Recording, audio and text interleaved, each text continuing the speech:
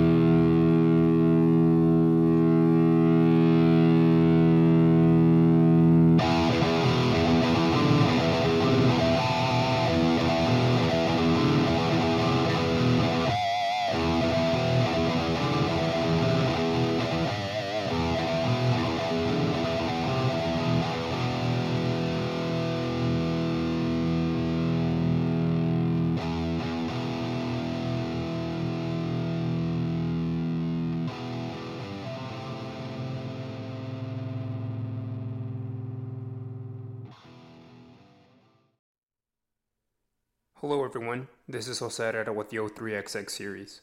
Today's special guests are Carmen Medina and Dr. Julian Mossbridge. Before sharing a bit about our guests, I want to say something about this particular day, June 6th. 11 years ago, while conducting combat operations, my fellow brother Sergeant Joseph M. Garrison made the ultimate sacrifice. Because of his actions, the lives of his Marines were spared. I was with Joe in the end, and not a single day goes by where I don't think about his actions and his dedication to his Marines. Every year I try to honor his legacy and the mission by doing something special, and today's special guests are part of that tradition. In an attempt to solve the issue of the mental health crisis in our country and the suicide epidemic, I asked Carmen and Dr. Mossbridge to come on the show and discuss mental health, leadership, unconditional love, and the complex overlays that tether a life. 11 years ago, my brother Sergeant Garrison gave me his last wishes before he was killed. He said, "Josie, whatever you do, bring the boys back home." I honored that, and they came home. Over a decade later, the boys aren't staying home. They're checking out. We aim to solve this issue. While it may take some time, I am confident that we will triumph over this darkness. Semper Fidelis. And now, a bit about our special guest. Carmen Medina is a former CIA Deputy Director of Intelligence, a 32-year veteran of the intelligence community. She is also the author of Rebels at Work, a handbook for leading change from within. Dr. Julian Mossbridge is the Executive Director of the Institute for Love and Time, a Fellow at the Institute of Noetic Sciences, and an Associated Professor at the California Institute of Integral Studies. Her research focuses on how time works, how events in time are perceived by our unconscious and conscious minds, and on the power of unconditional love to positively influence human lives. We hope you enjoy this conversation. Today is a special day. It's 11 years since a brother of mine was killed in combat. And every year I try to do something special in his honor and his sacrifice. And so this is it. We do have a mission here, and the mission in comparison to what a lot of institutions are doing is very minute, but I believe it's something that's core that a lot of other units, a lot of other branches aren't doing, and that's essentially weaving together this torn narrative within the military service sector. And man, I want to say probably the fall of Afghanistan, and that's a horrible thing to say, but that hyper compounded amongst other issues really disrupted a lot of things. And one of the things that I've been trying to do, and I often drag Tyler along with me, is I've been trying to challenge a lot of these generals that I speak to, a lot of the retirees that I speak to, because they still have a lot of pull within a lot of these areas that they served in, to thinking outside the box. And I know I say a lot of crazy stuff, and the crazy stuff has a purpose to it. But we, and I think this goes into something that you've been trying to get at too, Carmen, for the past several decades, is how to change or bring about theological change in some of these very, very limiting and one-dimensional kinds of institutions or just organizations. And as my mentor, Doc P, says all the time, you're living in the future, dude. And a lot of people don't, they don't think like that. So I got to try to come back and bring it to the present where we find individuals, innovators like yourselves, to present information maybe in a more practical manner, vice me just going off on, some retiree about, biosync induced precognition, something like that. So first and foremost, thank you for taking the time today to sit with me in this war dog right here. This is, I think this is probably going to be the most, I don't know, this is kind of a beast of an interview or conversation, just because I consider you both outliers and innovators at the same time, way, way above my pay grade. And so I'm here as a student to learn, but more importantly, just absorb what you have to say. So I appreciate your time.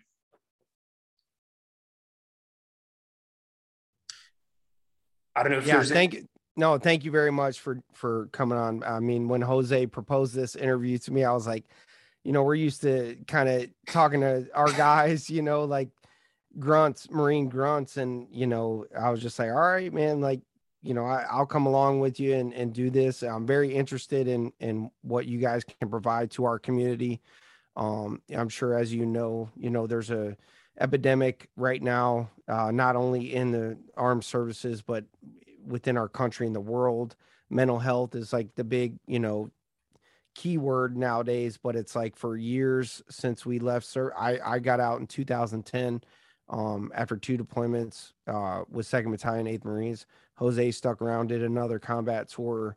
And ever since that time frame and the combat deployments kind of started tapering off, we've had issues with guys, taking their own lives and really struggling to kind of rewire themselves to be adaptable in today's world. And then of course the pandemic and all that and isolation doesn't do anyone any good. So that's kind of how this all came about a year ago, a little over a year ago. Me and Jose were just communicating through social media, and he asked me to come talk with him.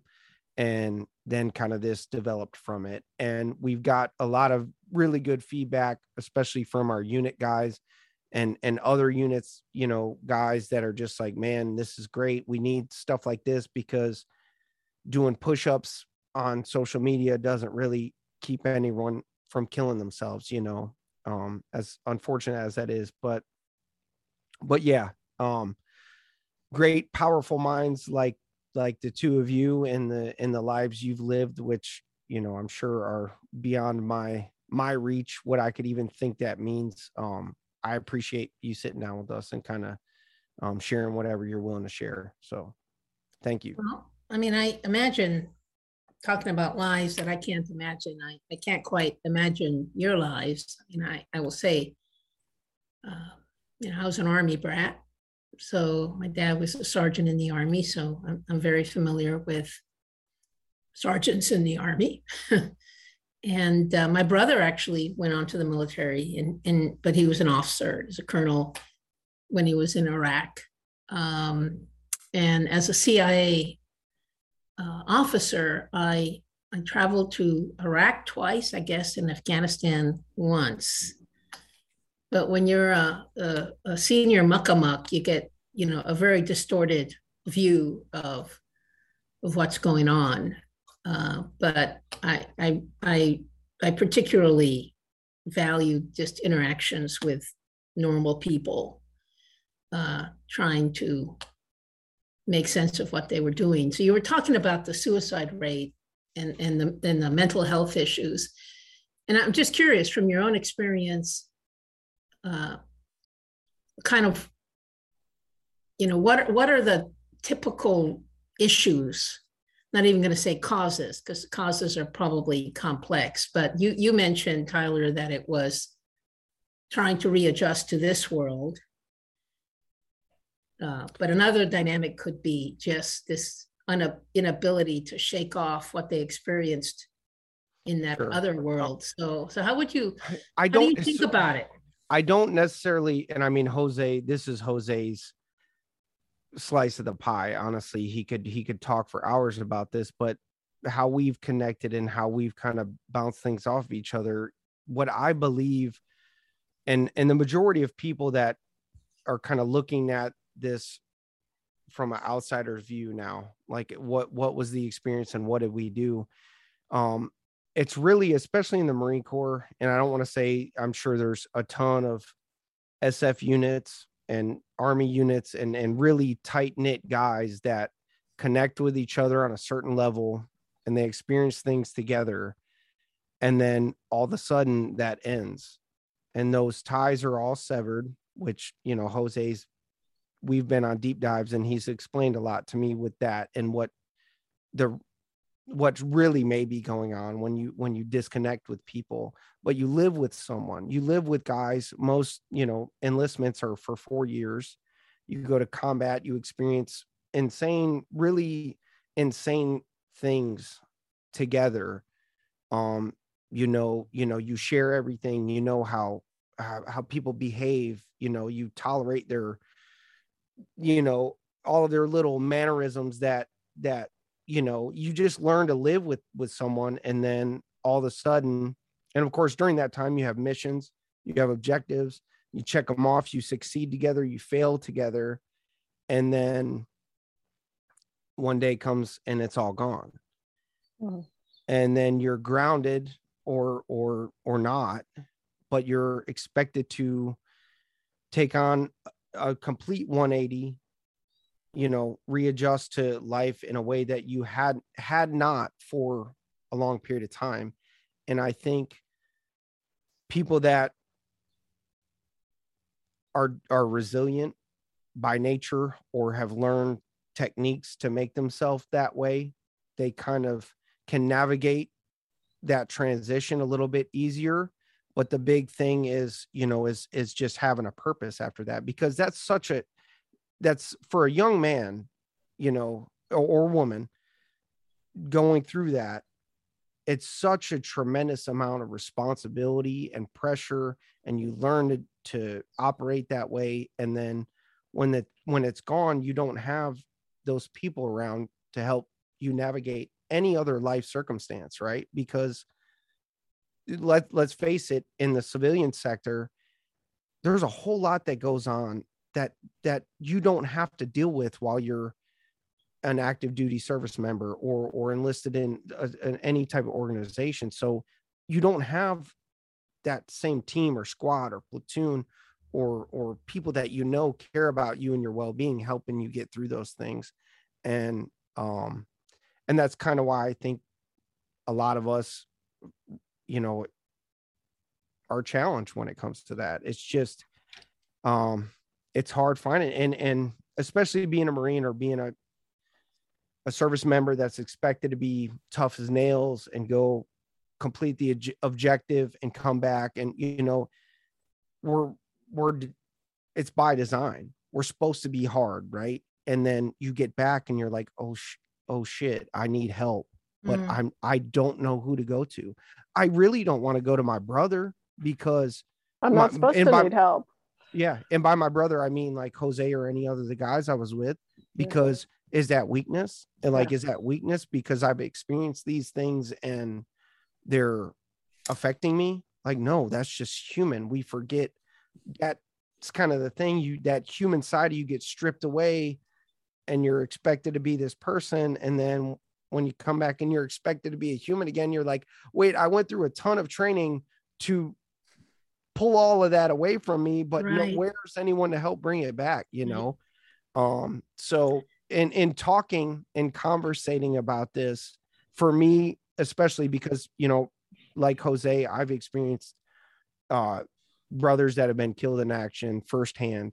I was there and experienced that personally, which it's obviously affected me, deeply throughout my life. But me and Jose have talked about this. Like, I'm grateful for that situation and how it developed me. And Their sacrifice means everything to me. And anyone that can invest themselves into something and be that dedicated to something and be literally willing to die for it. Like, I just have so much respect for that, because you are in control of your life at that point. Even if the worst circumstance happens and you give your life for it, you made the decision to do that. It wasn't, you weren't just being idle and cruising. You were being active and, intentional. Yeah, exactly. So yeah. I've got a couple of thoughts that jumped into my mind while you were talking. Well, first, I'm going to steal the term conversating. I'm going to use that in the future. And okay. Yeah, I thought it was great, conversating. And but two things. I spent a lot of time at CIA, and essentially my job was to anticipate the future. The near-term future, the far-term future. And I remember, I don't know, 10, 15 years ago saying to people, the big issue that we're going to face, I can just feel it simmering in society, is the loss of meaning. I think modern life has, in many ways, destroyed meaning for people. So, people found meaning in their work, and we can argue about why, but in many ways, work has been trivialized and automated to the point where it's just not so meaningful anymore. People found meaning in religion, and that's definitely under stress.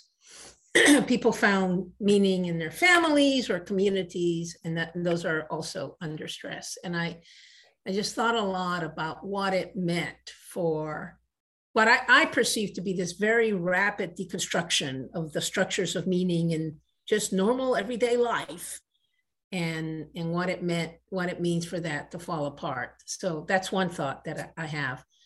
A second thought is, I also, because my job is to think about horrible things that could happen in the world. I was trying to think the last time in history where a whole bunch of mostly men were, and back then it was all men, demilitarized, forced to leave this intense forever war and go back into human society. And it was really after World War I.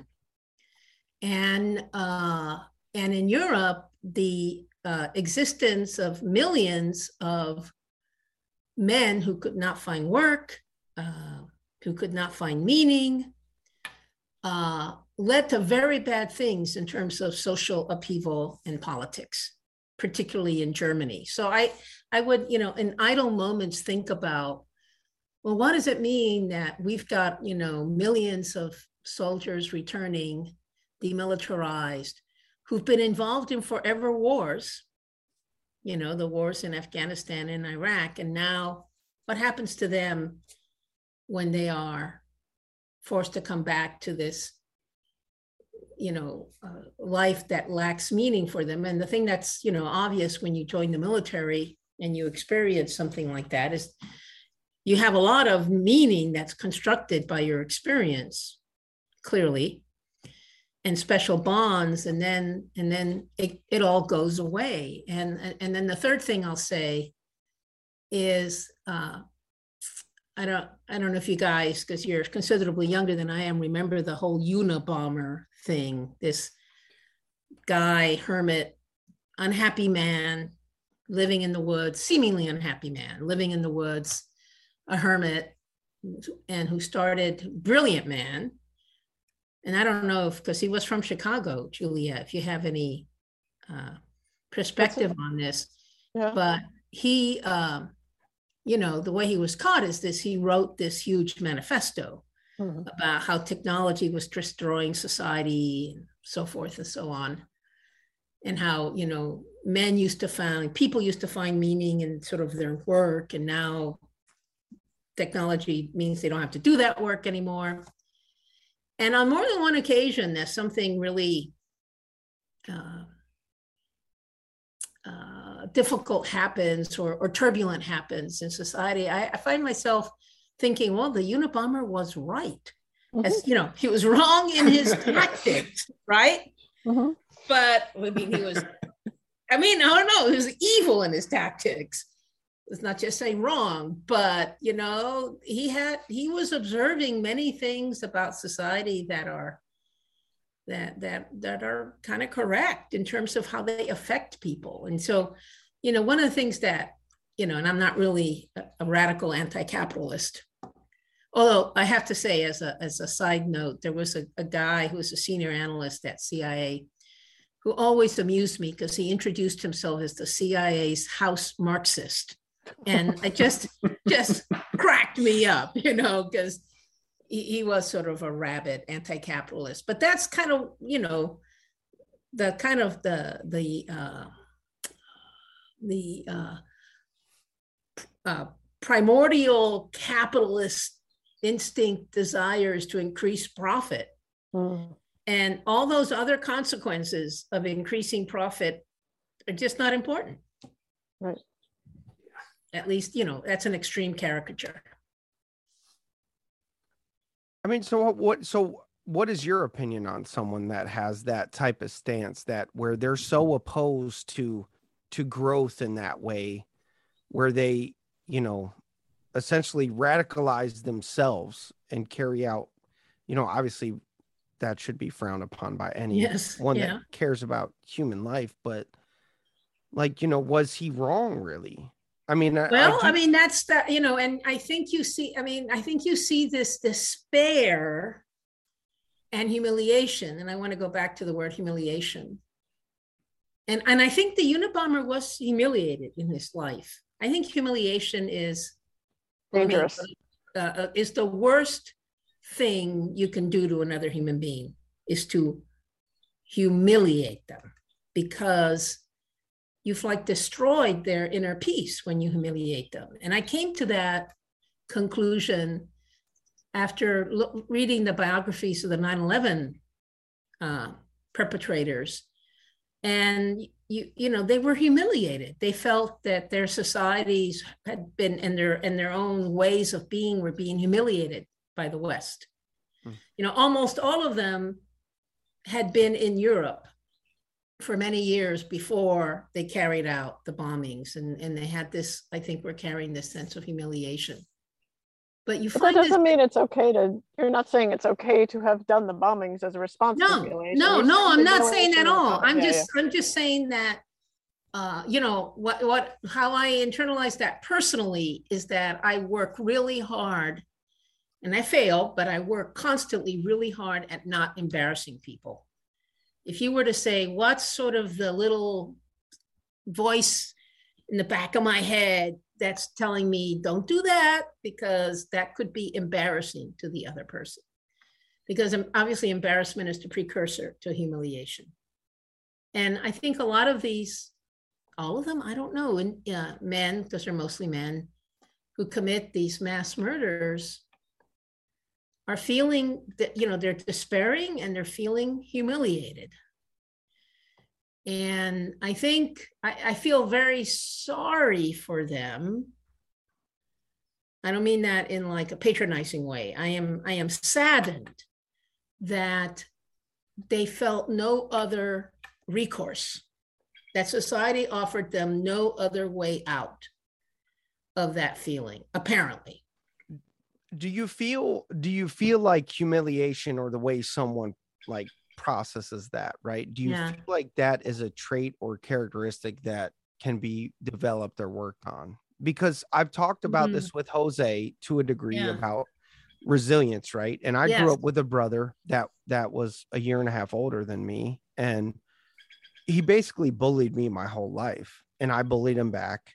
And you know, we experienced that throughout our public school, you know, education, bullying peers. And, you know, I know nowadays, you know, things can get out of control and go too far, but it was always amongst friends, you know, and it was usually in a playful manner, but sometimes, you know, you would upset people, you would humiliate them or embarrass them. And I think growing up like that and experiencing that, I really do feel like once I joined the Marine Corps and being in that setting, I was at an advantage because I was used to getting hazed, if you want to call it that, or messed with and picked on, and it was just the way I was brought up. So when I think about someone as an adult male, being embarrassed or humiliated to the point where they're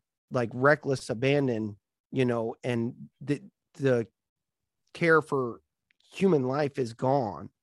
Like, what is that? Not a skill or a trait that can be developed in anyone. But I mean, it takes, Karen, do you mind, Carmen, do you mind if I? No, please. It takes both sides, right? So I used to teach my son. So he's 22 now, but when he was a kid, he's extremely sensitive. Okay. So I used to teach him, like, no one can make you feel embarrassed without your permission. And so, like, I'm 6 feet tall. If someone said to me, haha, you're so short, I'd be like, it just has no impact because it doesn't match my internal knowledge about who I am. And it's the same as someone said I was stupid because I know I'm smart, right? But if someone said something to me about something that I'm secretly ashamed of or embarrassed by, then it's a hook. And it grabs the hook. Yeah. So it depends on the person where those hooks are. And those hooks have to do with your nature, like how sensitive you are, what kind of character you have, but also have to do with what happened to you when you were growing up. Like you and your brother were good-naturedly, getting on each other. But in other families, there's like really not good-natured abuse, right? Yeah. So it really depends on all these capacities that we have. So the answer to the question of, can you really learn to be resilient, depends a lot on that other stuff.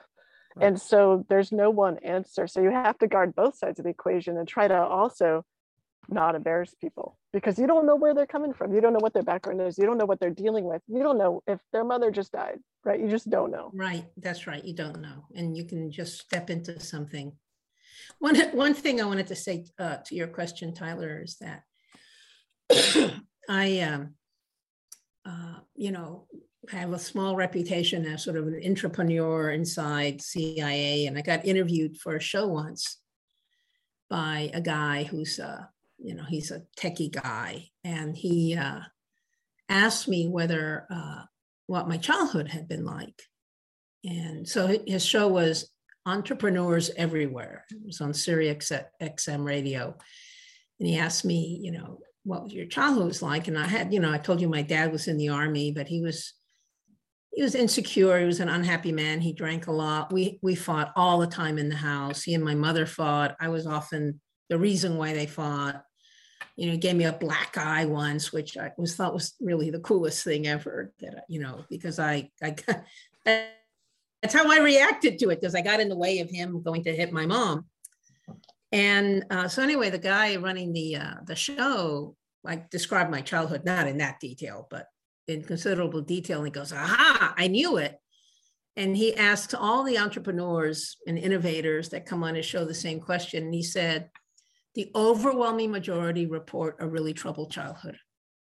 And his theory is that kind of experience in your childhood is like a sink or swim moment. Again, depending upon, genetics and other stuff. So some are obviously don't prosper as a result of that kind of childhood. But those who do, he said he thinks the benefit is that they develop emotional intelligence in a way that really benefits them for the rest of their lives. And if you're going to be an entrepreneur and try to change systems from within, you have to be very attuned to all these signals that people send out. And that's what emotional intelligence allows you to have. And speaking of resilience, this is a kind of a silly example, but I always am reminded of it. I was on a flight once that, all kinds of bad things happened. So they deboarded the plane at the airport. And we had to spend the whole night at the airport, like from 1 o'clock to 7 o'clock in the morning before they allow us to take off again. And there was a woman passenger who was, maybe in her 40s, who was walking around in a panic. And she was saying, this is the worst thing that has happened to me in my life. And I'm like looking at her like going, oh, honey, but obviously to think that she actually thought it was the worst thing that had happened to her in her life was pretty Yeah, amusing. you've lived She's a pretty blessed. You lived a blessed life. Yes, right. Yes. Or has a memory disorder, possible. Or has, yes, that's it. Has a memory disorder. So I'm curious whether, the military, the military at this point must know that they have this issue at the end of, the life, when their enlistees leave, this is not a minor issue that's happening. So how are they trying to adjust are they trying to adjust the onboarding process? Because I know that the whole idea of military training is kind of this idea of breaking down the individual identity and, attaching yourself to your team. And the experience can be dehumanizing. So are military people trying to understand how to make this a healthier experience for people? So recently I had a conversation with a general, and I'll maybe offline I'll mention his name, but they don't have an algorithm. They don't have anything. And just to touch back real quick on the Unabomber, he was exploited by this idea of capitalism. He was put in Harvard, given a bunch of drugs, and then there was no ritual, right? So the man was humiliated. And you look at the military today, it's kind of going through a series of internal wars, of these subculture clashes. And one of them is that we no longer have this kind of, it's kind of like hyper reality. We don't know what is real, and there's just copies of copies of copies. And what I mean by that is there's no longer a true ritual and initiation for young men to either enter into this business or this foray of doing some of the most grueling things and experience some of the most, radical things, according to our mission, which is to locate, close with, destroy the enemy. And then there's no ritual to kind of say, this was a part of your past, now enter into society. Jose, sorry, Yes. Could you say that slower, about to locate what destroy the enemy? Just so that this is the first time I've heard that. So the mission of the Marine Corps Rifle Squad is to locate, close with, destroy the enemy by fire and maneuver. Can you say it slower? Locate, close with, and destroy the enemy by fire and maneuver. Fire, yeah. Wow. Or to repel the enemy's assault by fire in close combat. That's the other part of it. So that they teach us. I think they still teach it in the Marine Corps, but that's what is every Marine is a rifleman. Yes. Right. Yes. And they teach you that saying at boot camp, actually. Mhm. So regardless of what your specialty becomes after that, you learn that. Like well, that's, so don't you think, sorry, Jose, to jump in here, but it really strikes me as that's part of the problem, because it's not giving you a broader range of skill sets to repel the enemy or to destroy the enemy. And so it's like, we've already got the answer for you. It's shooting. So go for it. It's like incredible, like that. And then when you go out in the world, now you're not supposed to shoot. mm-hmm. Well, right? So you have no you're literally given a purpose, and then it's literally taken away from you. So this goes back into, I think, one of the original conversations we had on LinkedIn, where I think you asked me, is like, how does unconditional love exist on the battle space? And this is very paradoxical, because on one level, opposing forces internally can love one another, i.e. the ultimate sacrifice, right? Of course, there's variables that come into play. There's impulse, like Corporal Dunham, who jumped on a grenade and absorbed the blast. And, did he have an attachment to his squad? I don't know. Or the guy next to him? I don't know. I can't answer that. I wasn't there. And then on another fundamental level, right, you have this act of killing. And this act of killing is like the far end of the spectrum, where you're in a sense doing it out of love, right? Either kill or get killed. Now, the way the Marine Corps back in the day dealt with this issue is we have 14 leadership traits and principles. We have honor, courage, commitment, right? We have an Aristotelian framework that allows us to traverse this spectrum without losing ourselves. And this is what I wanted to say about the subculture clash, right? So we have this degrading Aristotelian virtue ethics system you have this transition take place into society that's completely incommensurable. It traverses like this idea of emotivism, right, where everything is built off of emotion, not fact. There's this super level of consumerism taking place. And then you're talking about people with codes that are very antiquated, right? Like, and not only that, you have this complete distortion of what it is for a man to love his fellow countrymen, or what it is even for a woman to love her fellow countrywoman, right? And when you have this mix on top of hyper compounded situations like exponential tech, persuasive technologies, the perversion of narratives, it leads to these radical, or this radicalization and this weaponization. And immediately you get this crazy, you get January 6th is what happens. You get this exploitation of people that end up moving against, the supposed enemy. And what does it cause? Just more trauma. It increases cortisol and norepinephrine, and it causes millions of micro actions. And before you know it, we can't do anything about it. So my point is the military is currently looking for something. And this is why I'm fascinated with your work, Julia, because one, it finally merges this, Aristotelian framework, but by making it compatible with technology, and you're using all the right language. And I think that a part of it is we don't really see the tether or the connection. And that's what I think is cool about technology, and the way we can use biofeedback is by biosyncing to one another to actually see the connection. And then if you give people the skill sets to learn things about nutrition, about kinesics, biometrics, you can induce a kind of tether.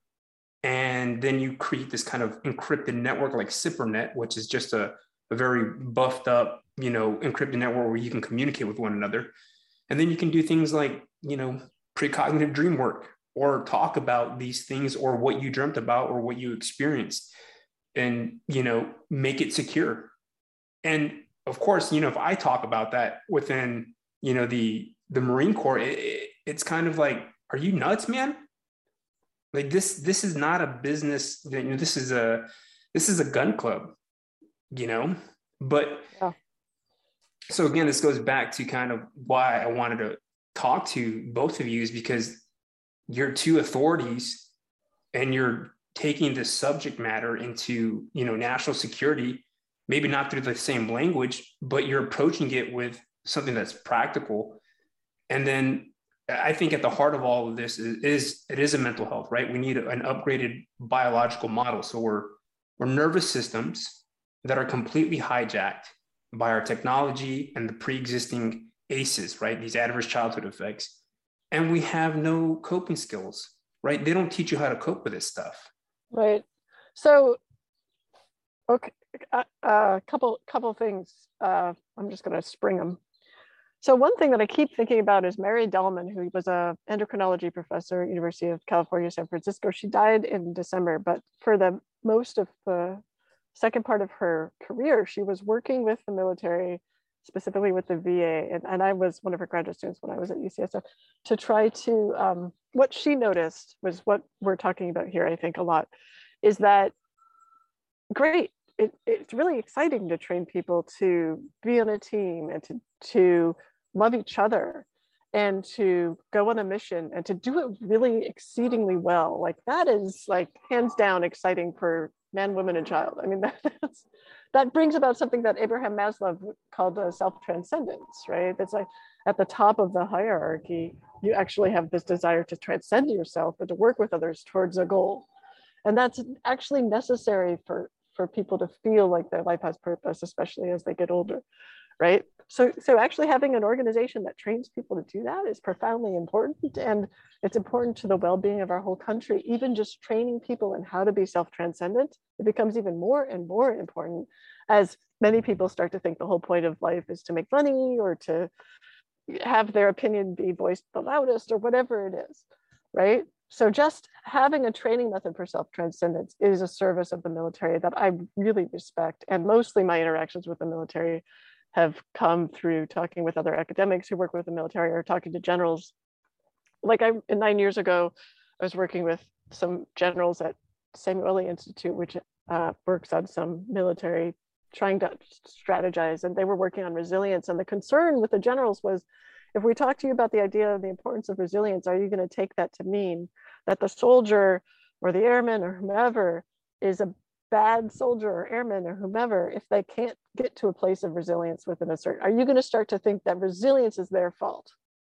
In other words, and I got the impression that the answer was yes, that it was going to happen, and it does sort of seem like that's happened.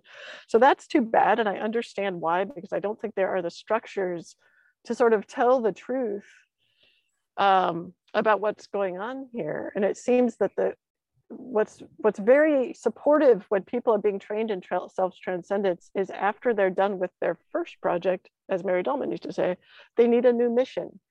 They need a new mission. And after that, a new mission. And so this moving from a place of where you have this team, okay, so you lose the people on your team, but how can you get the skills to make a new team, to go build schools in your home state, or to help guard a grade school so that someone doesn't come in and shoot, right? Like there's so many different projects, to build a new library. There's so many peacetime projects that a team of people who already know how to be self-transcendent can actually do. But it seems to me obvious that if you tell the truth about how human beings are, you say, once you've trained someone like that, they're going to want to do it, because that's the drug we're all looking for. We're all looking for self-transcendence. You gave them that drug, and it's a helpful drug. It's one of the few helpful drugs. So how can we support that in continuation? And I think that's what it would be fun to talk to generals about, is onboarding in the same way, right? If you're onboarding and say, we're going to train you in this martial art of the mind, and yeah, you're going to do stuff with your body, and your body is going to be challenged, but it's a martial art of your mind. And that's why I would want, like in that phrase you just spoke about so quickly that rolled off your tongue, okay, what about repelling your enemy with your mind and with fire? I mean, just adding that in, using your mind to repel your enemy, that could change a lot. No, so please excuse my ignorance for a moment on this, but isn't there something that physically happens in the body when you experience like a traumatic event with another person? You know, you become like bonded to them. Yeah, there's a lot of things that happen. So one of them is a release of oxytocin, which is the bonding hormone. So like, I mean, and I know it just doesn't have to be on a battlefield or anywhere else, but any like extremely stressful situation you go through with someone else, like you just form a connection with them. Yeah, and those connections can be used for good, and they don't have to go away. It just seems to me, I mean, we also kind of don't handle graduating from college very well, and we kind of don't handle, like, we're not very good at recognizing that we've just given people this gift and we can actually support them in using it. It's sort of like, now that you've done this thing, now you should ignore what you've learned and go do something else that we're not going to tell you how to do. I mean, that's just not how people work. And so I really respect what you're trying to do, because what you're saying is, we're sane people and we haven't killed ourselves, but we can understand why people would, because what you're trying to do is explain humans to other humans, but that the way you're explaining humans doesn't work. It's not real. It's not true.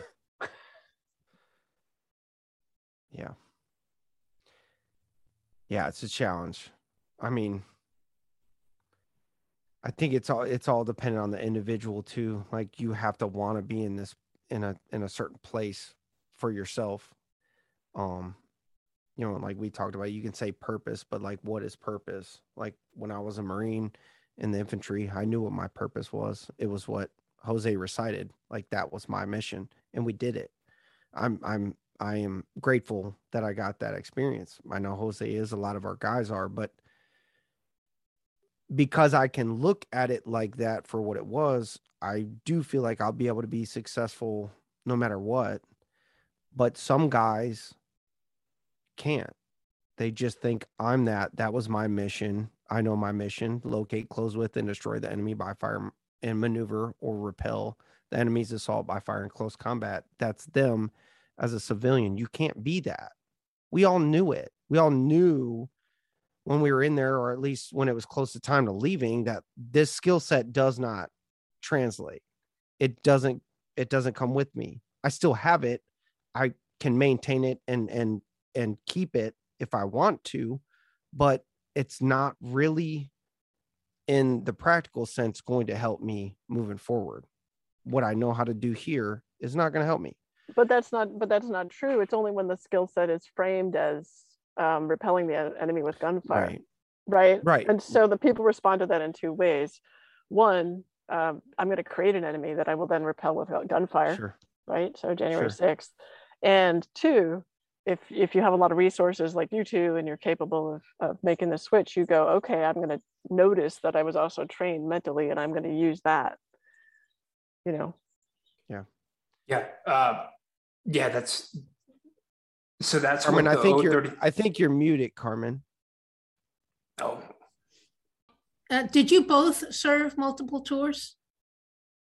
Yeah, I did 2. I was on 2. And Jose did 3. He did 3. So when you, by the time you'd done more than one and you were with a unit, were you able to kind of reliably spot people who you thought were going to have more trouble? So did you actually form a diagnostic framework, however, rough it was in your mind, and you could say, I worry about Joe over here or Tim. I think he's going to have trouble when he gets out. So we had an internal system that some people took too far and they called it hazing. Mm-hmm. All right. So this is the ugly side of, I wouldn't call it ugly side. I'm just going to be blunt with you. There are internal measures that we conducted in order to basically fish these guys out so that they wouldn't deploy. The Marine Corps needs bodies, but the problem is not all the bodies, and I hate to say it that way, are not, they're not going to be able to operate like that. And so there's things that I'm not proud of that I had to do in order to get these individuals out of my unit, because it was going to result in someone dying. Now, I probably did more damage to that individual because now I took away something that was maybe something that, like Foucault would say, something that was a matter of like internal ritual, something that was, they were looking to prove themselves as this thing called a man, and I robbed them of that, or you would call that a moral injury, right? So now you have this individual who did some time and then they're out in the streets and they've been robbed of this experience because they couldn't cut it. Again, we weren't given the toolkit we weren't given a trauma-informed toolkit to navigate that. The only, I think, elite unit, it's really elite. I mean, the Marine Corps is an elite unit, but you're looking at, Special Forces, MARSOC, all those SOCOM guys that have, on-site psychologists to vet those individuals. When you're, it's wartime and you're going back-to-back tours, you don't have time. And so it's an ugly business. It's get them out there. But that was stripped away. Those internal measures were stripped away. And now this is kind of me and Tyler's worry, is that what's propagating now within the internal ranks, right? Like what measure is there? Right. And a lot of these individuals, and I argue all the time, about 5th generation warfighting, or even in 5th generation warfighting, it's a tech war. No, I don't think so. The proliferation of EMPs and designer technologies is probably going to, bring us back to a more, this is a gunfight, IED type stuff. But we're afraid of that. And so, I guess to answer your question, Carmen, we did have a diagnostic framework. It wasn't always the best one. And it probably it recycled the trauma, essentially. It just wasn't our problem. It was somebody else's at that time.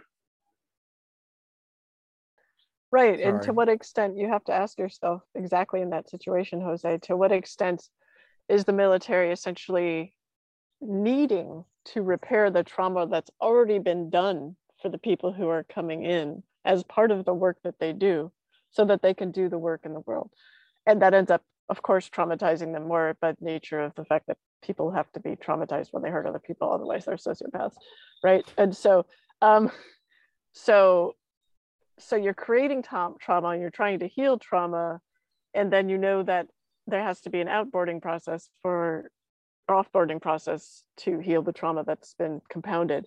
And all that is true, but it's just not clear yet how to do that.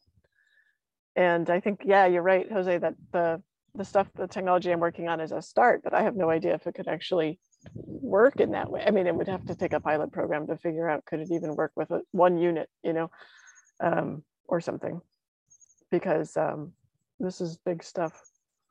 Well, to that extent, right now, actually early March 25th, this is kind of sad, but it's also kind of like maybe a godsend. I don't know. I was sharing with a doc that the VA has now initiated this $20 million challenge to anyone who can bring the best solution to solving the suicide epidemic within the military and within the civilian sector.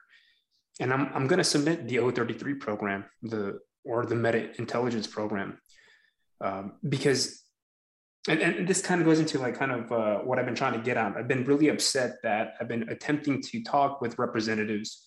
They don't want to talk with me because they want to know who I'm working with, who my network is. And one, I don't need to disclose that information. You shouldn't know. If someone has a solution, let's sit down and talk about it. That's the least you could do. I write down my credentials and let them know who I am. And maybe this is me being self-entitled, or maybe it's my ego, but if someone told me is like, hey, I have a solution probably to this mental health issue that deals with national security, I would want to listen to them. But I met with resistance all the way up. And that's why I wanted to, talk about task force, influence operations and trauma-informed practice. We need to upgrade that model. We have no model for the civilian sector nor the military to diagnose or understand how hypercompounded operations are affecting the biology, the nervous system. And we don't have a language model to interpret that. And so here we are on the eve of a new, presidential election. You have this brewing vengeance, I would imagine, from specific demographics that feel that they've been mistreated or they weren't, justified, and it's going to come back with a vengeance. And so you can, if you were to look at what the Russians did, right? Mimetic warfare, narrative warfare, they essentially disrupted that process and they primed us for this very moment. Why? And I know why. Right now, I think the problem is that we just keep putting band-aids over these issues. And there's a lot of issues, right? You have someone yelling over here that climate change is the issue. We have violated that just took place. How do we handle gun control? There's so many. And so how do you pick and choose those battles? And so I have some solutions, and I always tell Tyler, this is a lifelong mission. Till the day I die, this is going to be the fight. Is mental health, upgrading mental health as much as I can. And so yeah, I guess I'm gonna throw those nuggets out there, and maybe I don't know, maybe I can. Well, I have to give you some context for why people might need to know, who you're working with, just so that you don't feel like they're disrespecting you or something. That happens to everyone who's trying to sell anyone technology or discuss any technology with anyone. And the reason is, like, you could be a Russian guy to, like, who are you working with? Like, I don't know, you could be like a Russian tech, subverter person, right? I mean, they have to be very careful, right? And so there's that. And then there's also like a sense of, well, should I talk with you because I only have a certain amount of time? And if you're not working with, Google or one of these other large companies that's very likely to help support this project, then it's maybe not likely to happen because it's such a big project. And so maybe you don't have the support and structure needed. And so that's a concern too. So I think that's why people would ask those questions. It's not out of disrespect. It's just they have a limited amount of time. I'm sure they have a limited amount of money to pay for people to talk to people about this stuff. So I don't know. Is that correct, Carmen? I mean, would you think that would be the case? Well, I think that's part of the explanation, but there is, historically, it's very hard for independent people with different ideas to break through, and in the tech world, if you're one of the big tech companies, the government in general presumes you have solutions, and it's very difficult for a startup to actually even enter into the competition. So I think it's a combination. And the reason why that happens is for the reasons that you stated, but still, it makes it difficult for people with new ideas to make an impact. And it's, I would hope that the VA, if the VA were really serious about that idea, they would have rules about who can apply. And they would say, we don't want these kinds of companies applying, and, they would just come up with rules. And so I don't know if they have, but if they haven't, they should, because I think that they would want these ideas to come from people with firsthand experience, not just some kind of an academic experience. So it's like, when they came out with all that COVID relief money, which was really intended for smaller companies, so much of it was grabbed right away by big companies who, the program was never intended for them. And what big companies have is they have all this experience in writing government proposals. They know how to speak the government thing that people are looking for. And I'm sure there are Beltway bandits right now who are planning to bid on that $20 million prize. And it's just because they've got that expertise in knowing how to write and apply for government money. So it's unfortunate. Yeah, if the VA had an innovation office that was tasked with only receiving grants from smaller or in fact only receiving grant proposals from ex-military people. Right. Right? People who are actually, that would be great. And that would be smarter, powerful, and also be a good story. It would do all sorts of things, and it'd go a long way towards solving the problem in a better way. There was something on LinkedIn where a general, does he pronounce his name Miley? General Miley, the chairman of the Joint Chiefs of Staff, gave a talk at, I think, West Point recently about how the Army needs more innovation.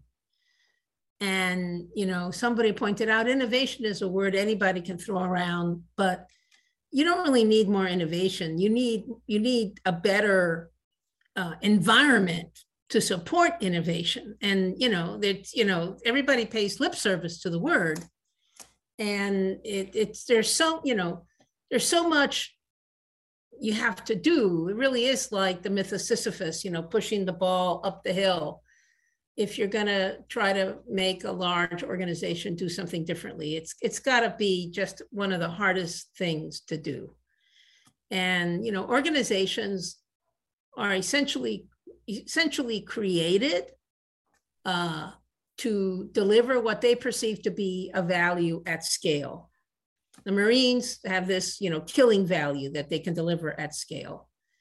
And other organizations have other values. And so if you're going to deliver something consistently at scale, then you need consistency. You don't want people changing how things work, because that leads to a lack of smoothness. And that's the fundamental, in my view, the fundamental dynamic that makes it almost impossible for large organizations to do what's really in their best interest. And it's a tragedy. I agree.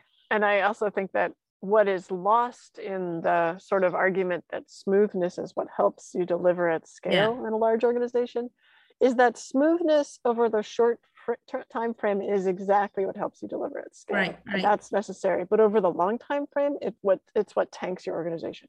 Exactly. If it's too smooth, if you don't change like that, you're gone. You're done. You've failed. Yeah. This is I think this is something that me and Polly talk about is, all right, how would you do, all right, so mental health already has the stigma, right? Even today, you can't really talk about it from just the general conversations that I've had with guys that are still active duty. And so I think one of the other aspects is no one really has talked about how mental health actually enhances your warfighting capability. And that is the angle that I'm approaching it. And it's, this is something that I wish the Marine Corps would adopt rather than playing these identity politics, distorting its view. Is, look, just be honest about what it is that you do. And then let's find the best practical approaches to mitigate these really hardcore issues for longevity. It's plain and simple. And so that's the approach. That's the approach. That's why I say upgrading mental health to meet the needs of a national defense strategy and national security. And then boom, we're in business. See, I think the words that work better because of the conversation about mental health being like a weakness, like even thinking about mental health, the sort of subconscious conversation is like, even thinking about your mental health is like giving into weakness. That shouldn't matter.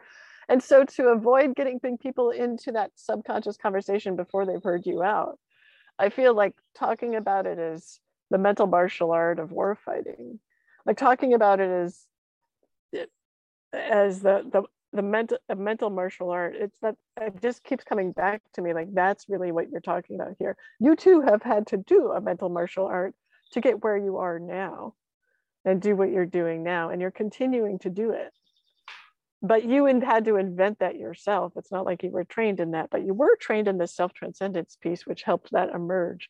And so there's a bit that's already there.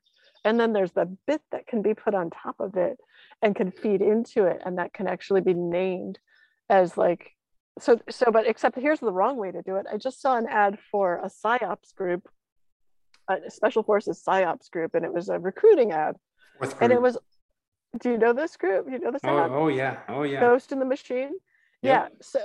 And so the ad is like, we control the narrative, we control your minds, come be one of the ones who's in control of everyone's mind. Like, I've seen that. I've seen that as well. Yes. That's the sociopathic narrative that we would like to avoid because it causes problems. That's not about being honest about what's going on. That's pretending. To me, that's like the way that some of the military has adopted to the idea of what's going on. Well, we're just going to be in control of everything. That's actually not true. Yeah. And that gets people in trouble because then they think they failed if they're not in control, and they're not going to be in control. Makes me think about issues the CIA has, which is where I spent my career. And the CIA, how it's portrayed in the movies is just stupid and 95% wrong. But they enjoy being portrayed that way. They enjoy that kind of badass portrayal. And so they don't discourage it. And so they bring in people, to start their lives as CIA officers. And some of them end up washing out, maybe many of them end up washing out because they didn't realize the CIA career was, kind of boring a lot of the time, and then they realize, you mean I have to learn to read and I have to know how to read and write to have a CIA career? I thought I just got to travel around in fast cars and shoot at people, right? So this disconnect occurs, right? And both the CIA to a much lesser extent and the military, which they really don't come to grips with, from what I hear from you, is that they're messing with people's minds. And they have, that initial basic training, they're really trying to rewire your minds. And then they kind of wash their hands of the consequences of that. And I'm sure that these mental health issues manifest themselves while people are still in active service. And we think of physical health as, we're all, working on improving our physical health. All of us are. I monitor my sleep. I try to eat well, yada, yada, yada. And yet we don't really have the same conversations about constantly improving our mental health.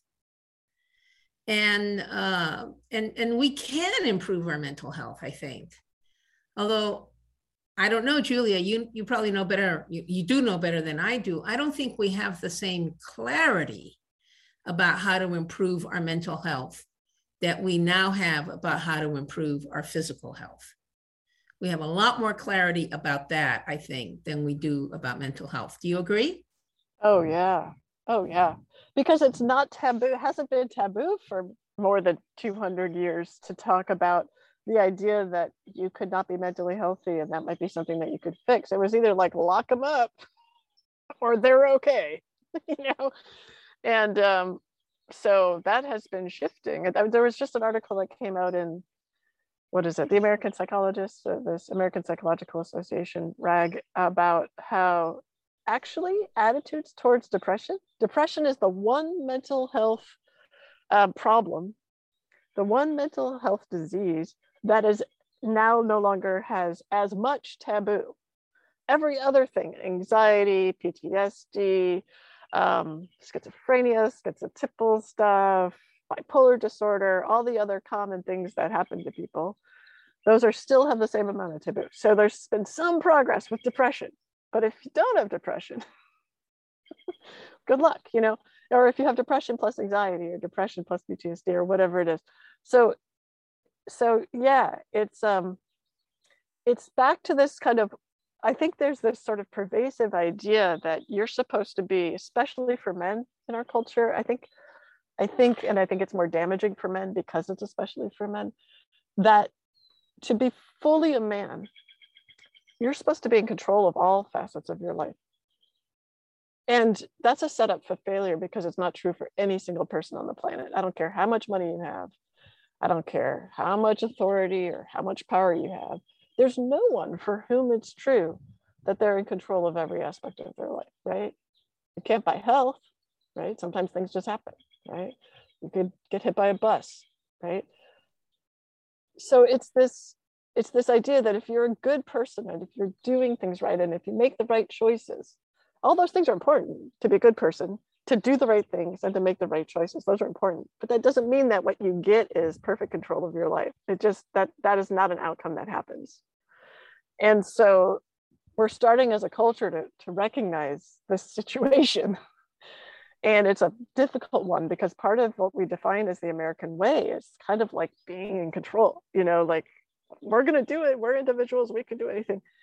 And it just doesn't match with the reality. And we're kind of coming up against it with coronavirus because we see like some people get it and die and they were perfectly healthy and other people don't and they were sick already. I mean, it just doesn't make any sense. And we start to kind of grow up as a culture and see that the fantasy of control over every aspect of your life, if you live in a culture where you're supposed to be free, doesn't work. Well, you know, there's something really blessed about American culture, but also tragic. So, and I'm curious whether or not you have the same incidence of mental health issues in other militaries that have served in Iraq and Afghanistan. And really, I think the Brits and the Canadians, maybe the Germans, are the ones that have done the most. I know the Brits were involved in a lot of the fighting in Afghanistan. So I'm just curious whether or not it is the same, because then that might help us understand better, if it isn't the same, why it's such an American phenomenon. But the issue of American being blessed is, you know, except for the Civil War, we've had all these wars being fought in the world that were not fought on American soil. And we didn't suffer the destruction, and the level of destruction in Europe after World War II was incredible. I think Spain and Portugal were the only countries that were spared, and countries like Germany and England and Poland and so much of Eastern Europe were just completely devastated. And I think that experience must have had quite a sobering effect on that society. And I think that's why, you know, they tend to be, you know, they tend to trend more socialist and more egalitarian and whatever, because they've kind of had this experience of being brought down to the very bottom, and this realization that they had to, I guess, build everything back up together in some way that was more more resilient, more robust. So anyway, do you know anything about? I would say, I mean, I personally worked with, and I don't know who Jose was with on his third tour, but I was directly with Brits and Estonians. And the way they fight is completely different than the way United States Marines fight. And I mean, I'm sure that has to do with training and legacy and everything else, but from what I've read, I've read some articles about, like, the Chechenian wars and things like that, and how it was very easy to pick out individuals that participated in combat, on the, just on the streets after it was over. You could notice in their appearance that they were different than people that hadn't. So I would imagine that since the beginning of time, when man or woman decided to kill other men and women, you are going to have effects.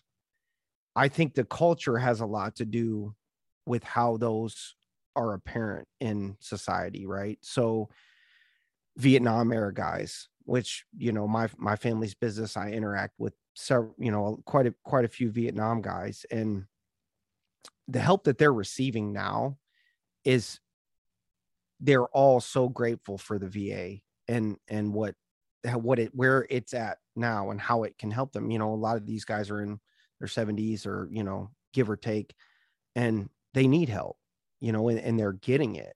To whereas you have a lot of GWAT guys like our era, and they're like, okay, America's at a point where I'm a man, and I truly believe that. So I'm at my breaking point to where I'm extremely vulnerable, and I'm coming in for help. And what you're doing is you're giving me prescription medications that do nothing but compound my issues and push me closer to that edge. And it's like, how do I trust you? Do you really care about me now? And I'm not bashing the VA. I know they're there for a good reason. But that's how they're losing trust from our guys. It's like, this is not the help that I need. And to be honest with you, I internalized everything I experienced, because after I separated, I just put it in the pack on my back, and I was like, I need to learn the way to get through this myself, because I didn't have my team. I could have called any of those guys, and most of them probably would have been able to help me to a degree, but I felt like, and I've talked to Jose about this before, I truly believe that the two most powerful experiences that you can have in life are witnessing someone born and witnessing someone die. Yeah.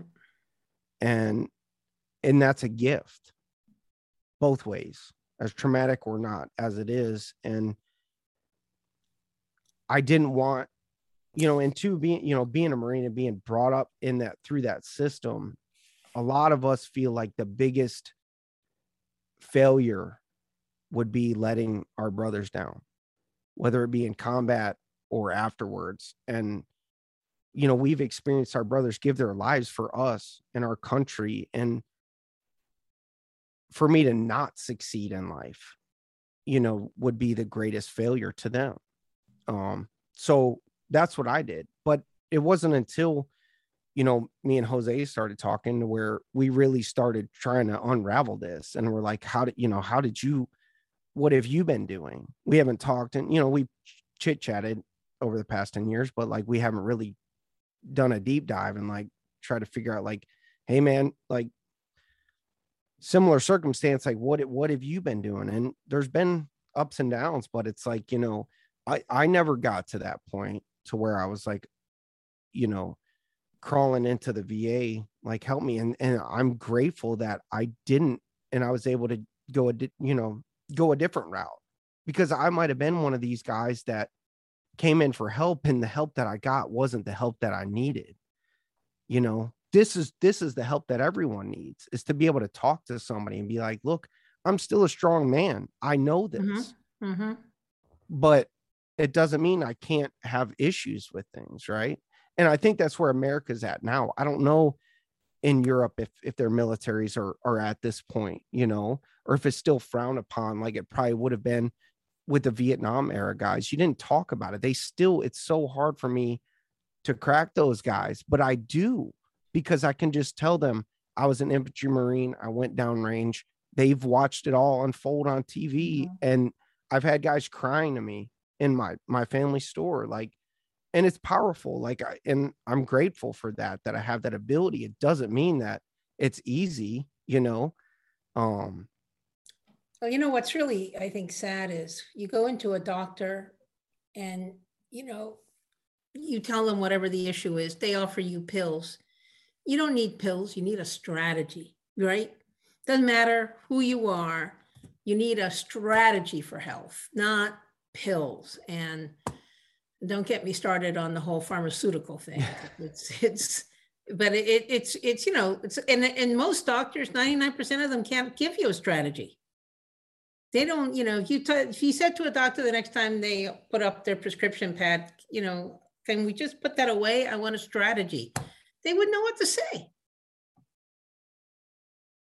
Well, that makes me want to strategize right now. I mean, like, there's things that, right? I mean, we can brainstorm right now. We're people, we have good minds. Well, I mean, it seems to me, so the first sort of question I have is, this may be totally naive, but it seems to me a group of men and women working together on a unit. So they go through the separation process. So separation means leaving the military, right?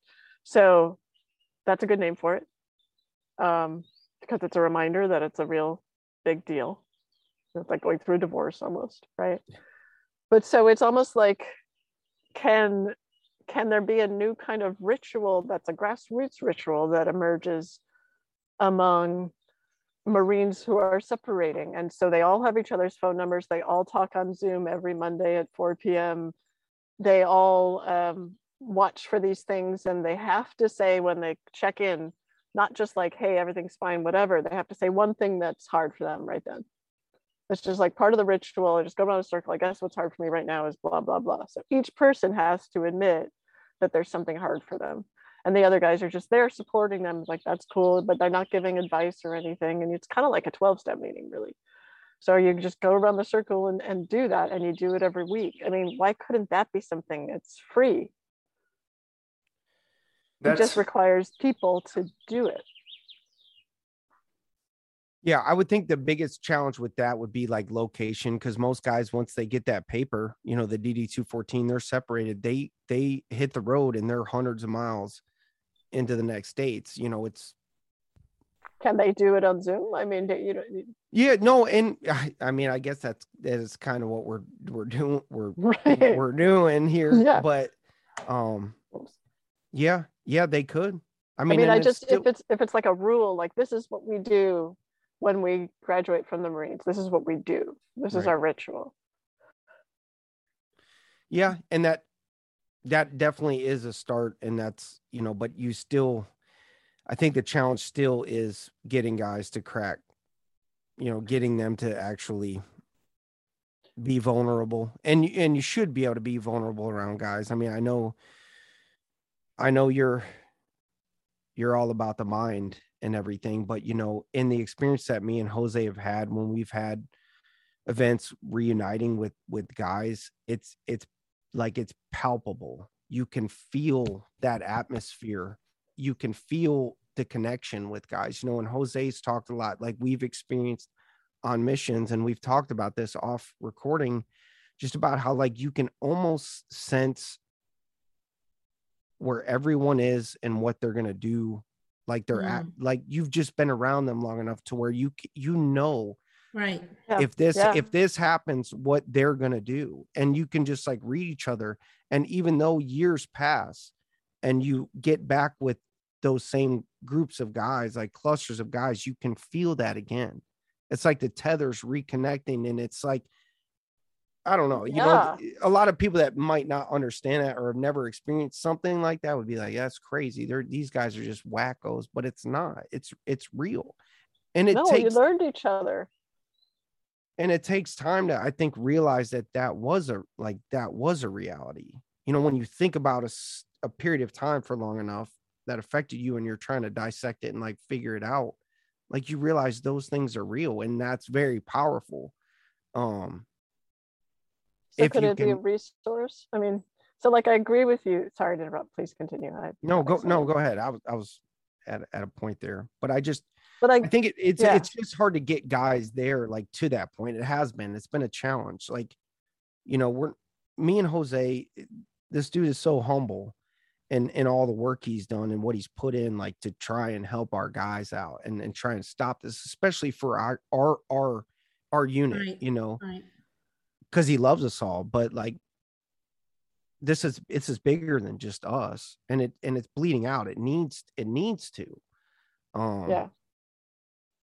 But yeah. Well, can it be like a twist? So what I love about what you said is like that the problem is cracking guys. Well, you don't have to crack guys. You just wait till they're cracked and come to you. In other words, that's Right. who comes to you, right? That's who listens to your show. That's who, and so maybe it's instead of a card that people pass around when there's a separation event, maybe it's more like, you know, a month later, you get a note that says, "Hey, we're doing this thing. You know, come join us on Mondays at 4 or whatever." And you facilitate it. I mean, that's how the 12-step groups, I think they're such a great model because they basically wait till you're ready and then you show up, you know, and there's not a lot of advice giving and you don't need a therapist there or anything. It's just about being with each other and witnessing what's true, you know?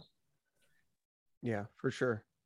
Yeah. But I think you're making great steps towards that with what you're doing already. I mean, it makes me anxious. I'm doing this with my hands because I'm like, what can we do right now? What can we do right now? But no, this is the work. This is what it is having these conversations. And they've done a lot.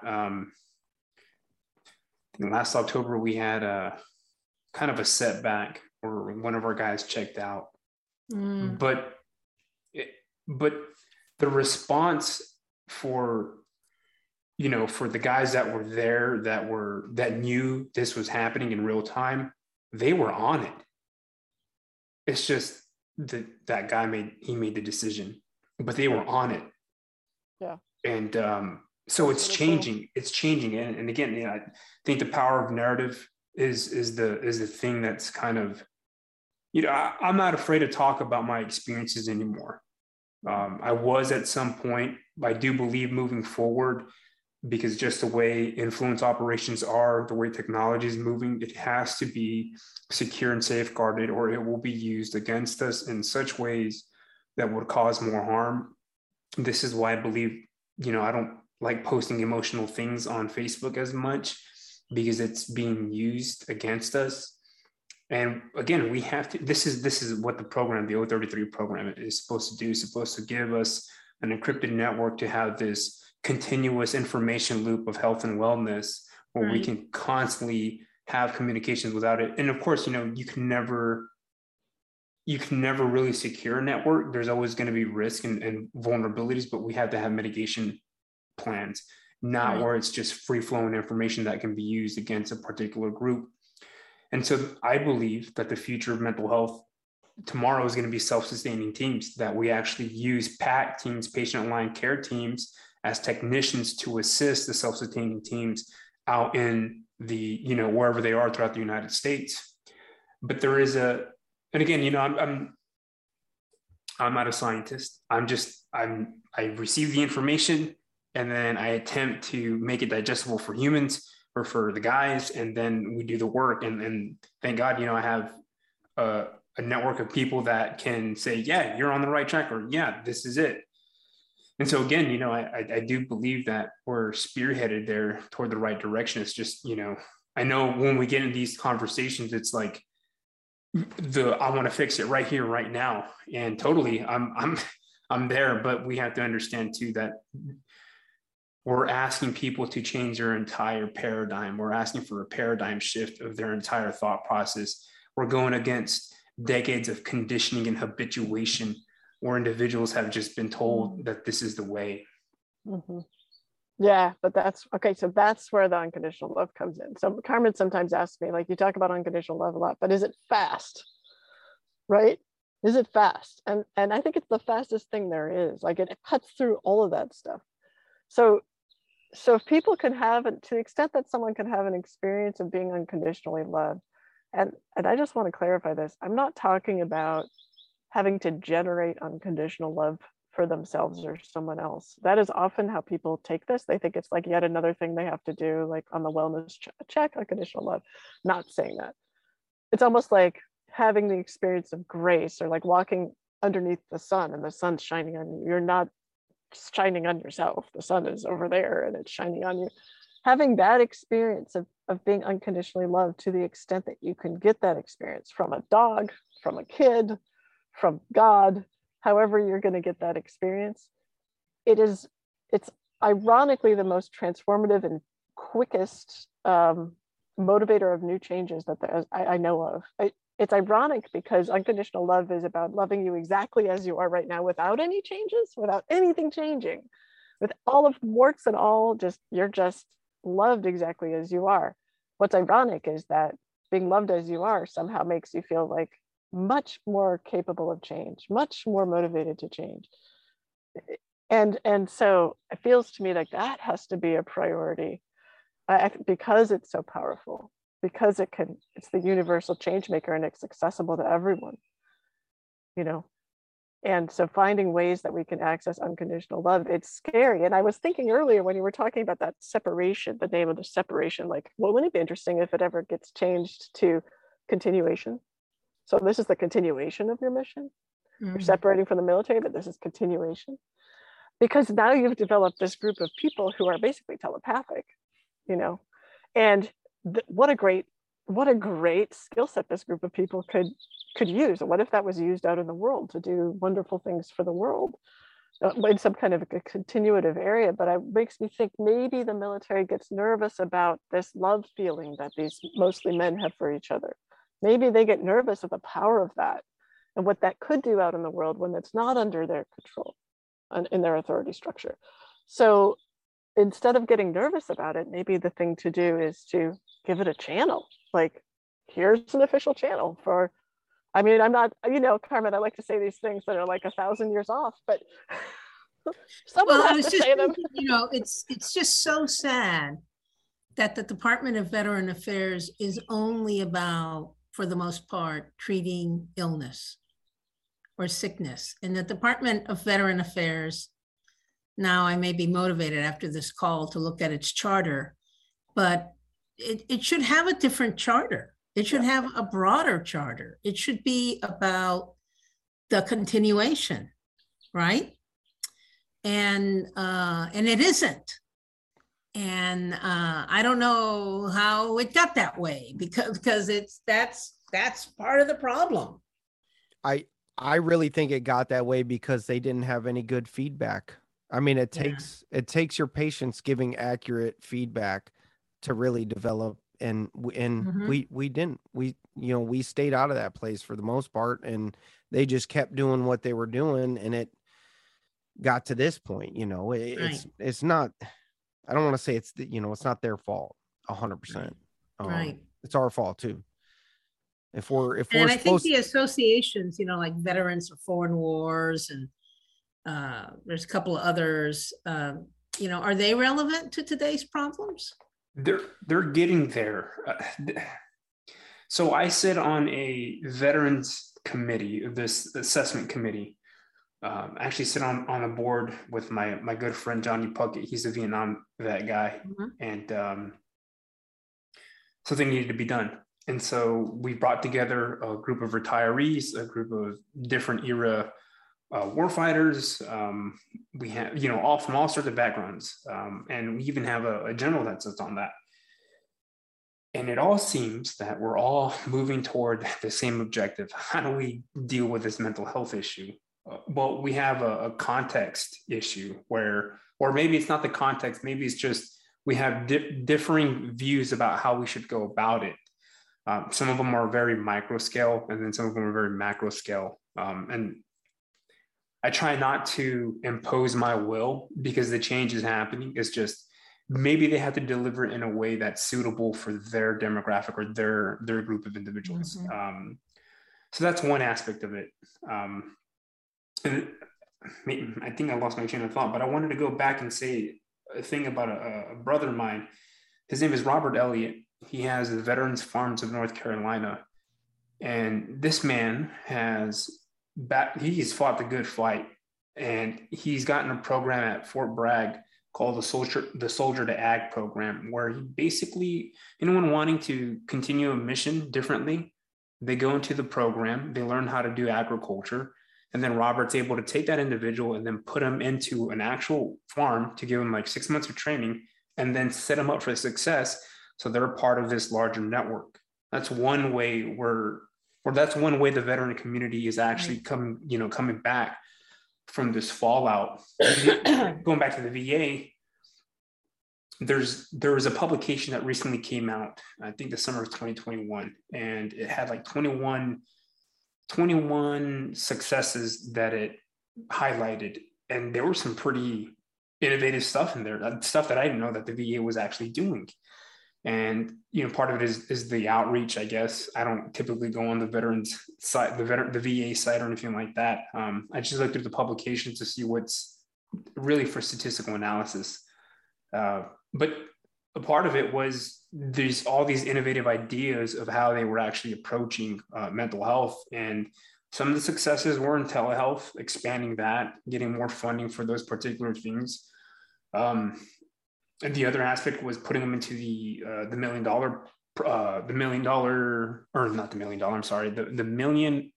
veteran program, where I guess they're trying to do genetic studies. And this is kind of, for our demographic, it might be a red flag, but they're doing genetic studies of how to actually see what PTSD does so that they can kind of like counter in the future or something like that. And I know they were doing some blood studies, I want to say about 6 years ago regarding that. But it is in a way making a comeback bureaucratically.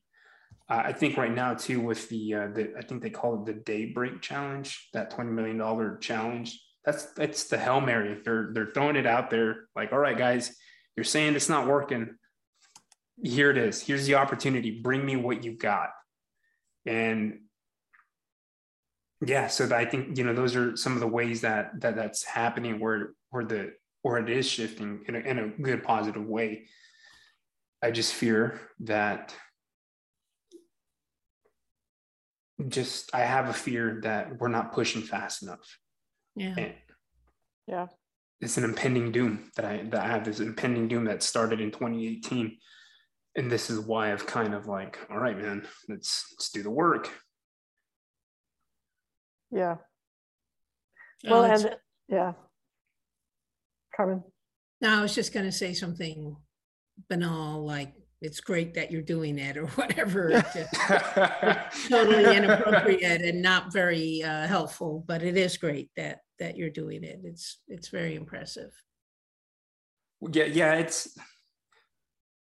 And again, this is why I want to have this conversation, right? I mean, everyone is doing their part in different areas, and this is kind of like the challenge to the DoD, to the VA, to our listeners who are stuck in this paradigm, and they're not seeking innovative ideas. It's like, here again is two of the top brightest minds in the United States, probably in the world. And I don't think so. I think so. And this is where it begins. This is where it starts. This is where we get the momentum. This is where the hope begins. So let's move toward that solution. And, again, I couldn't ask for a greater gift than of all days today, especially to have this conversation, because for a lot of guys right now, and I posted like a little blurb, about this conversation that we're going to have. And, it generated a lot of good talking points and a lot of conversation and feedback from a lot of guys, because they're searching for a connection, and they don't see it at the, I'm very privileged to know certain people to be able to set things up like this and have these conversations. And I want them to experience that same thing, because I'm in it till the end. Well, yeah, they all deserve better. They all deserve to be taken with the seriousness that they've earned. Agree. And I feel a little bit regretful that when I was in my excitement about, oh, we got to do something right now, or my impatience, that I didn't remember some of the things that you mentioned, Jose, which is that there are really good, hardworking people who are really trying to turn this around. In fact, for the Navy and that boat, USS George Washington, I think the head psychiatrist for the Navy is really working hard to try to shift that. And there's such an awareness of the problem. And I feel like I was remiss not to acknowledge that. So anyway, I'm really glad you pointed out, like, look, people are really trying. I do think that, perhaps it's time for the military to enlist the rest of the country in this essentially war on war. I mean, sort of like almost like a war on that is a war on our soldiers almost. I think it's time for the rest of, it's something that we did in a class that I'm teaching on remote viewing. We were acknowledging that when you look at, when anyone observes something, you change something. When you observe a situation, you change it. And so just being seen as a group of people who are going through struggle that makes sense. The struggle, it's not like it's nonsensical. It totally makes sense for the situation you're in. It's absolutely human, absolutely perfect for even a very strong man to go through. To just being seen for that has the value of changing the situation. And it doesn't change it nearly fast enough and for everyone. So having the rest of the country start to see what we're doing and to start to basically send love. I mean, I know it sounds hokey, but like in our class, we sat there and we actually spent about half an hour just sending love to the soldiers, or to the Navy, the folks in the Navy who are on the USS George Washington, for instance. So it's like there are people who could, maybe we all need to sacrifice a little bit so we can support people who are trying to get their lives back together after being trained in some of the most difficult things that you could be trained in, and gaining skills that aren't really around amongst other people, which could be really valuable. So I have a feeling like we need to get bigger with this. I'm all about grand strategy, and that's one of the things that I always talk about. We need a grand strategy, and we need it now. I do believe, Carmen, you're an optimist. I am too. Sometimes the things that I say seem bleak, but there's a lot of fight in me. That's something that I'm not in a short supply of. I'm always a fighter. So I believe in a whole of government and a whole of society effort. And that is one of the priorities that I've been attempting to do, is how do we bring both of those things together? And I think in the next, during this, so I have a little regimen this summer. So I'm about to do another deep dive on your work, Julia, and Eric Wargo's work. And I'm about to tap into a few other academics. So by 2023, I'm able to launch my platform, because I'm heavily vested in this idea that we can mitigate adversarial impacts within the future. And I think that understanding that process is that, I think the thing that we talked about in the past, and I'll just say it now, counterfusion, right? How do we develop opposition force strategies to mitigate for things that are happening in the future? And that's something that we lack of, and I think we're afraid of, because there's been so many future assessments, at least within like the DoD, that have all failed, but yet, we're not doing anything about it. And then you take, I think it was General Billy Mitchell who, foresaw Pearl Harbor, talked about how airplanes were going to be the innovative force and ... and it led to, the attack. Well, here before us, something is presented, and I'm not alone in the process. I'm not alone in thinking, ways like this. It's a real thing. So I think in the next, in a few years, and I think, I'm rambling here, but like you take the Archives of the Impossible thing that took place. That was a huge shift. And I think being able to talk about some of that more fringe topics in order to mitigate for adversarial impacts is going to be beneficial to this, this great experiment of democracy and how we move forward, especially now that we have evidence-based strategies on how to improve physical health and then mental health. Right. Mental health. Carmen, were you taking an intake of air to speak to that? No, you're a very good observer. I just realized something in the category of doing things right away.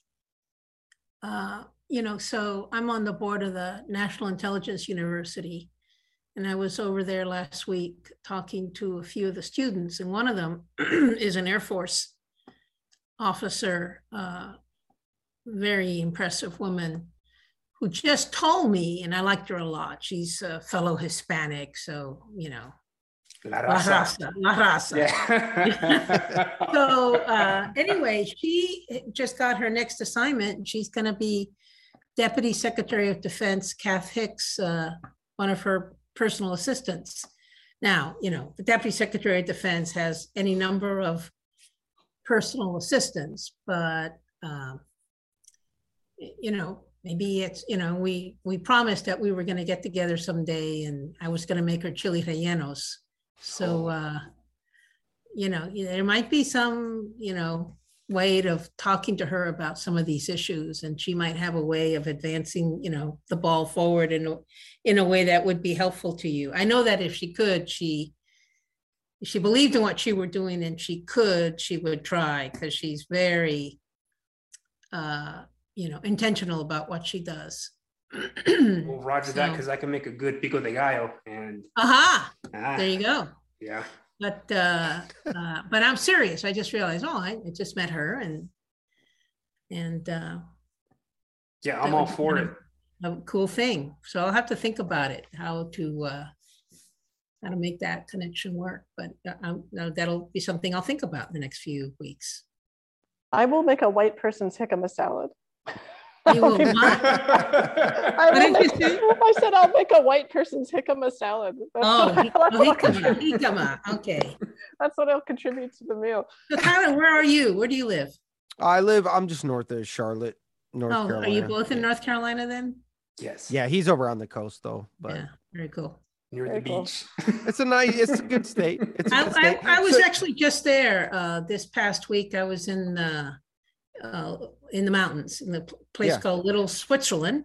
Okay. And then I was in Boone. Yep. See, people, we were stationed in Camp Lejeune, which is Jacksonville, and it's not the greatest place to be, but I don't think any military installation is, or town that surrounds a base, but a lot of the guys that were from like West Coast or whatever, like, man, North Carolina sucks, blah blah blah, and it's like, dude, this is not North Carolina. Do not judge North Carolina based on this place. But so that's where we're at. So, but thank you both for spending some time with us. I really enjoyed it. Yeah, well, I learned a lot, so that's always a good thing. Yeah, I did too. And sorry. No, the only other thing that was entering my mind that I failed to mention, so I'll mention it now, is what do you guys think of the iconography, the images, the way the servicemen are presented, who served in GWOT on TV, like the Wounded Warrior ads and all that stuff? How do you think of that? You think of it at all? Media, it depends. Victim narrative is fairly recent, and that's how I see it. It's such a heavy victim narrative that it makes me a little uncomfortable. But I recently went to Buffalo to go do this show that's coming out in 2023, and that talk about some of the paranormal experiences that I had in Afghanistan, and it traversed a part where one of our guys was killed, and I felt it like they wanted to hit on that, and it's an emotional catcher, right? You you play that so that you get people hooked in order to either one, donate the funds, or to push the narrative in order to keep it going. But what it does is, again, it taps into a revisionistic internal inner narrative, right? We begin to revise our own accounts of our lives. And then because it becomes kind of like a contagion and it's popular, then it manifests in us, and then it persists.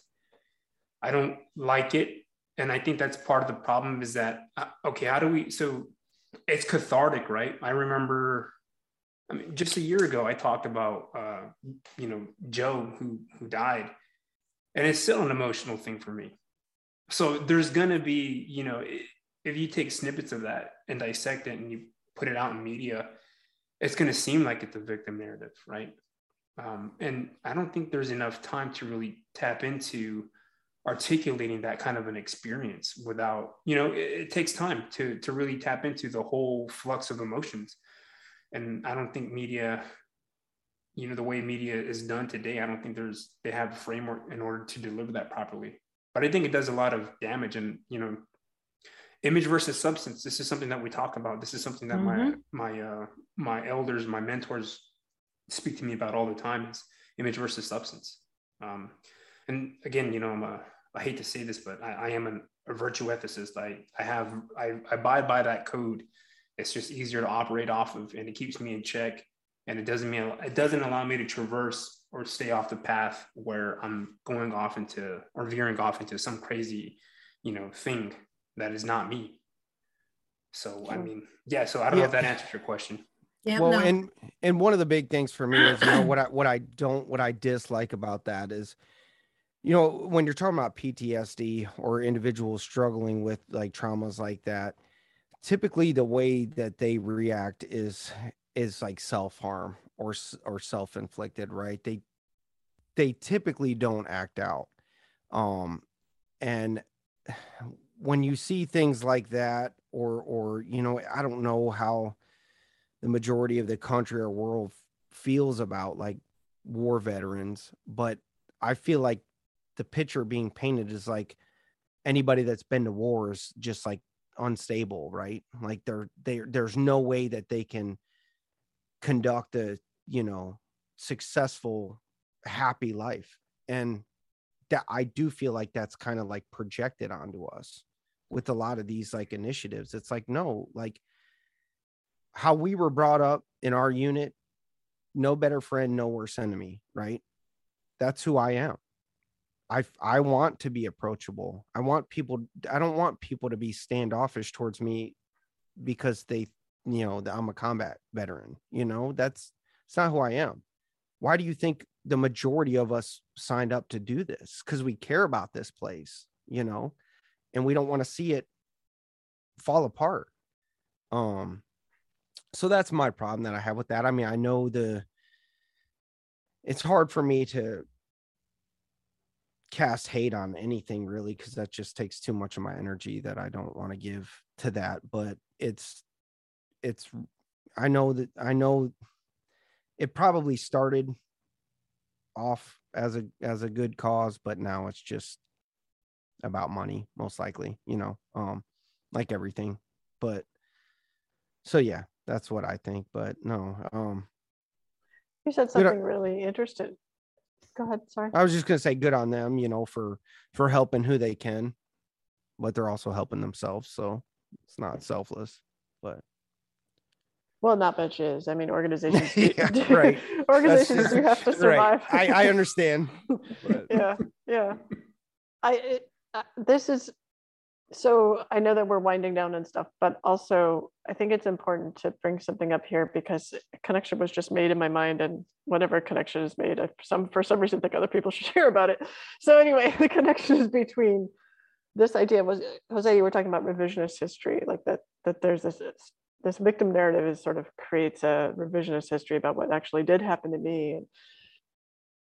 But there's a way in which you can healthily use connection with your past self and connection with your future self to actually repair and heal from trauma. And it's not revisionist history. It's a way of accepting what was actually happening, like what actually happened, and loving what actually happened in both directions in time. And you knew I would bring this up eventually because this is my passion. But anyway. You're talking about temperaceuticals, correct? Yeah, well, the temperaceuticals, I call it, or which comes from like the root for time, temporal, and pseuticals for healing. But also like time machine, like that technology that we created. We're talking with some folks who work in NGOs with Ukrainian refugees about whether we could use it for Ukrainian refugees. They're interested in this idea. Well, why couldn't we also use it with people who are either in or left the military, in the sense that what it does is it helps you connect with the wisdom that was true for you at that time. You know what you carry with yourself contiguously through time yourself. Like one of you said it, that the goal is to not lose yourself. Well, part of not losing yourself is not losing any of the truths about what happened along the way. It doesn't mean you have to remember every single moment, but not losing the essential you-ness, your essential uniqueness, and valuing that, so that there's no reason that you would act out because you are strong in this sort of thread over time. And if in this particular moment the thread is down because you're going through a hard time, well, at the other moments, they also are part of you. And those threads were up here. And so those threads can kind of pull up that down thread, sort of pull it, and so that we're now all kind of here because we consist of ourselves throughout time. Anyway, this comes back to the point that I think with the precognition piece and the forecasting piece, we need to start thinking of ourselves differently in time in general. And that is a healing act. It is to have this opinion that you need to have everything all at once, or else you're not successful. That is a devastating act, because who has everything all at once, right? But what the healing act is to say, well, I had this at that time, and I may have this in the future, and I have this thing now, and all of that counts. It doesn't count. It doesn't not count because it's over. It counts because it happened, and now this other thing is happening. So anyway, just extending the sense of who we are over time so that we can count all that as valuable will really shift, I think, a cultural, I'm always, 100 years away from things happening that I'm talking about. But anyway, at some point we've got to get towards this, and we might as well start now, I guess is what I'm saying. Totally. No, yeah. No. I understand it. It takes a meta influencer to conduct this type of level of engineering or social engineering to deliver this, especially to our demographic. Man, we try to get guys on from the unit just to chop it up, and it's hard. Some guys cancel out, and why? I don't understand that. I don't know if it's like an image thing, that it's an image of weakness, or it's just, I don't know. Well, there's a lot there. You're dealing with a lot. What are the 3 top things that cause stress? Moving, divorce, and death. You have all 3 of those essentially. That's a bundle. Yeah. Yeah. We'll get it done. We'll make some moves. Yeah, but it's okay to ask for help. Okay. One of the things I've learned in this whole Rebels at Work, making organizational change, is you have to accept the small steps forward. The small steps forward have to be encouragements, not frustrations. The small steps forward are 95% of the time the most progress you will make is lining up one small step forward after another small step forward. I once spoke at a conference in California to teachers about Rebels at Work, and this young teacher came up to me and she goes, "I've got 2 words for you: tiny pivots, tiny pivots." And that's what she did. And I know it's not, it's not as satisfying for the ego to make the small steps, but it's better than no steps at all. And it's amazing. You know I look back at my own career, just doing something a little different. 10, 15 years later led to a significant change. And, you know, another thing I like to say is that you always have to speak your truth. You know, you can compromise on a lot of things, but don't compromise on whatever your truth is. Because, you know, you never know who's going to hear you. And there are people who will hear you. And I've been surprised by people who come back to me and say, hey, you know, I heard you say this and it really made a difference. And, you know, I went and did that.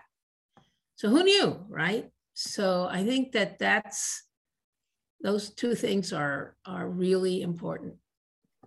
So as they say, soldier on.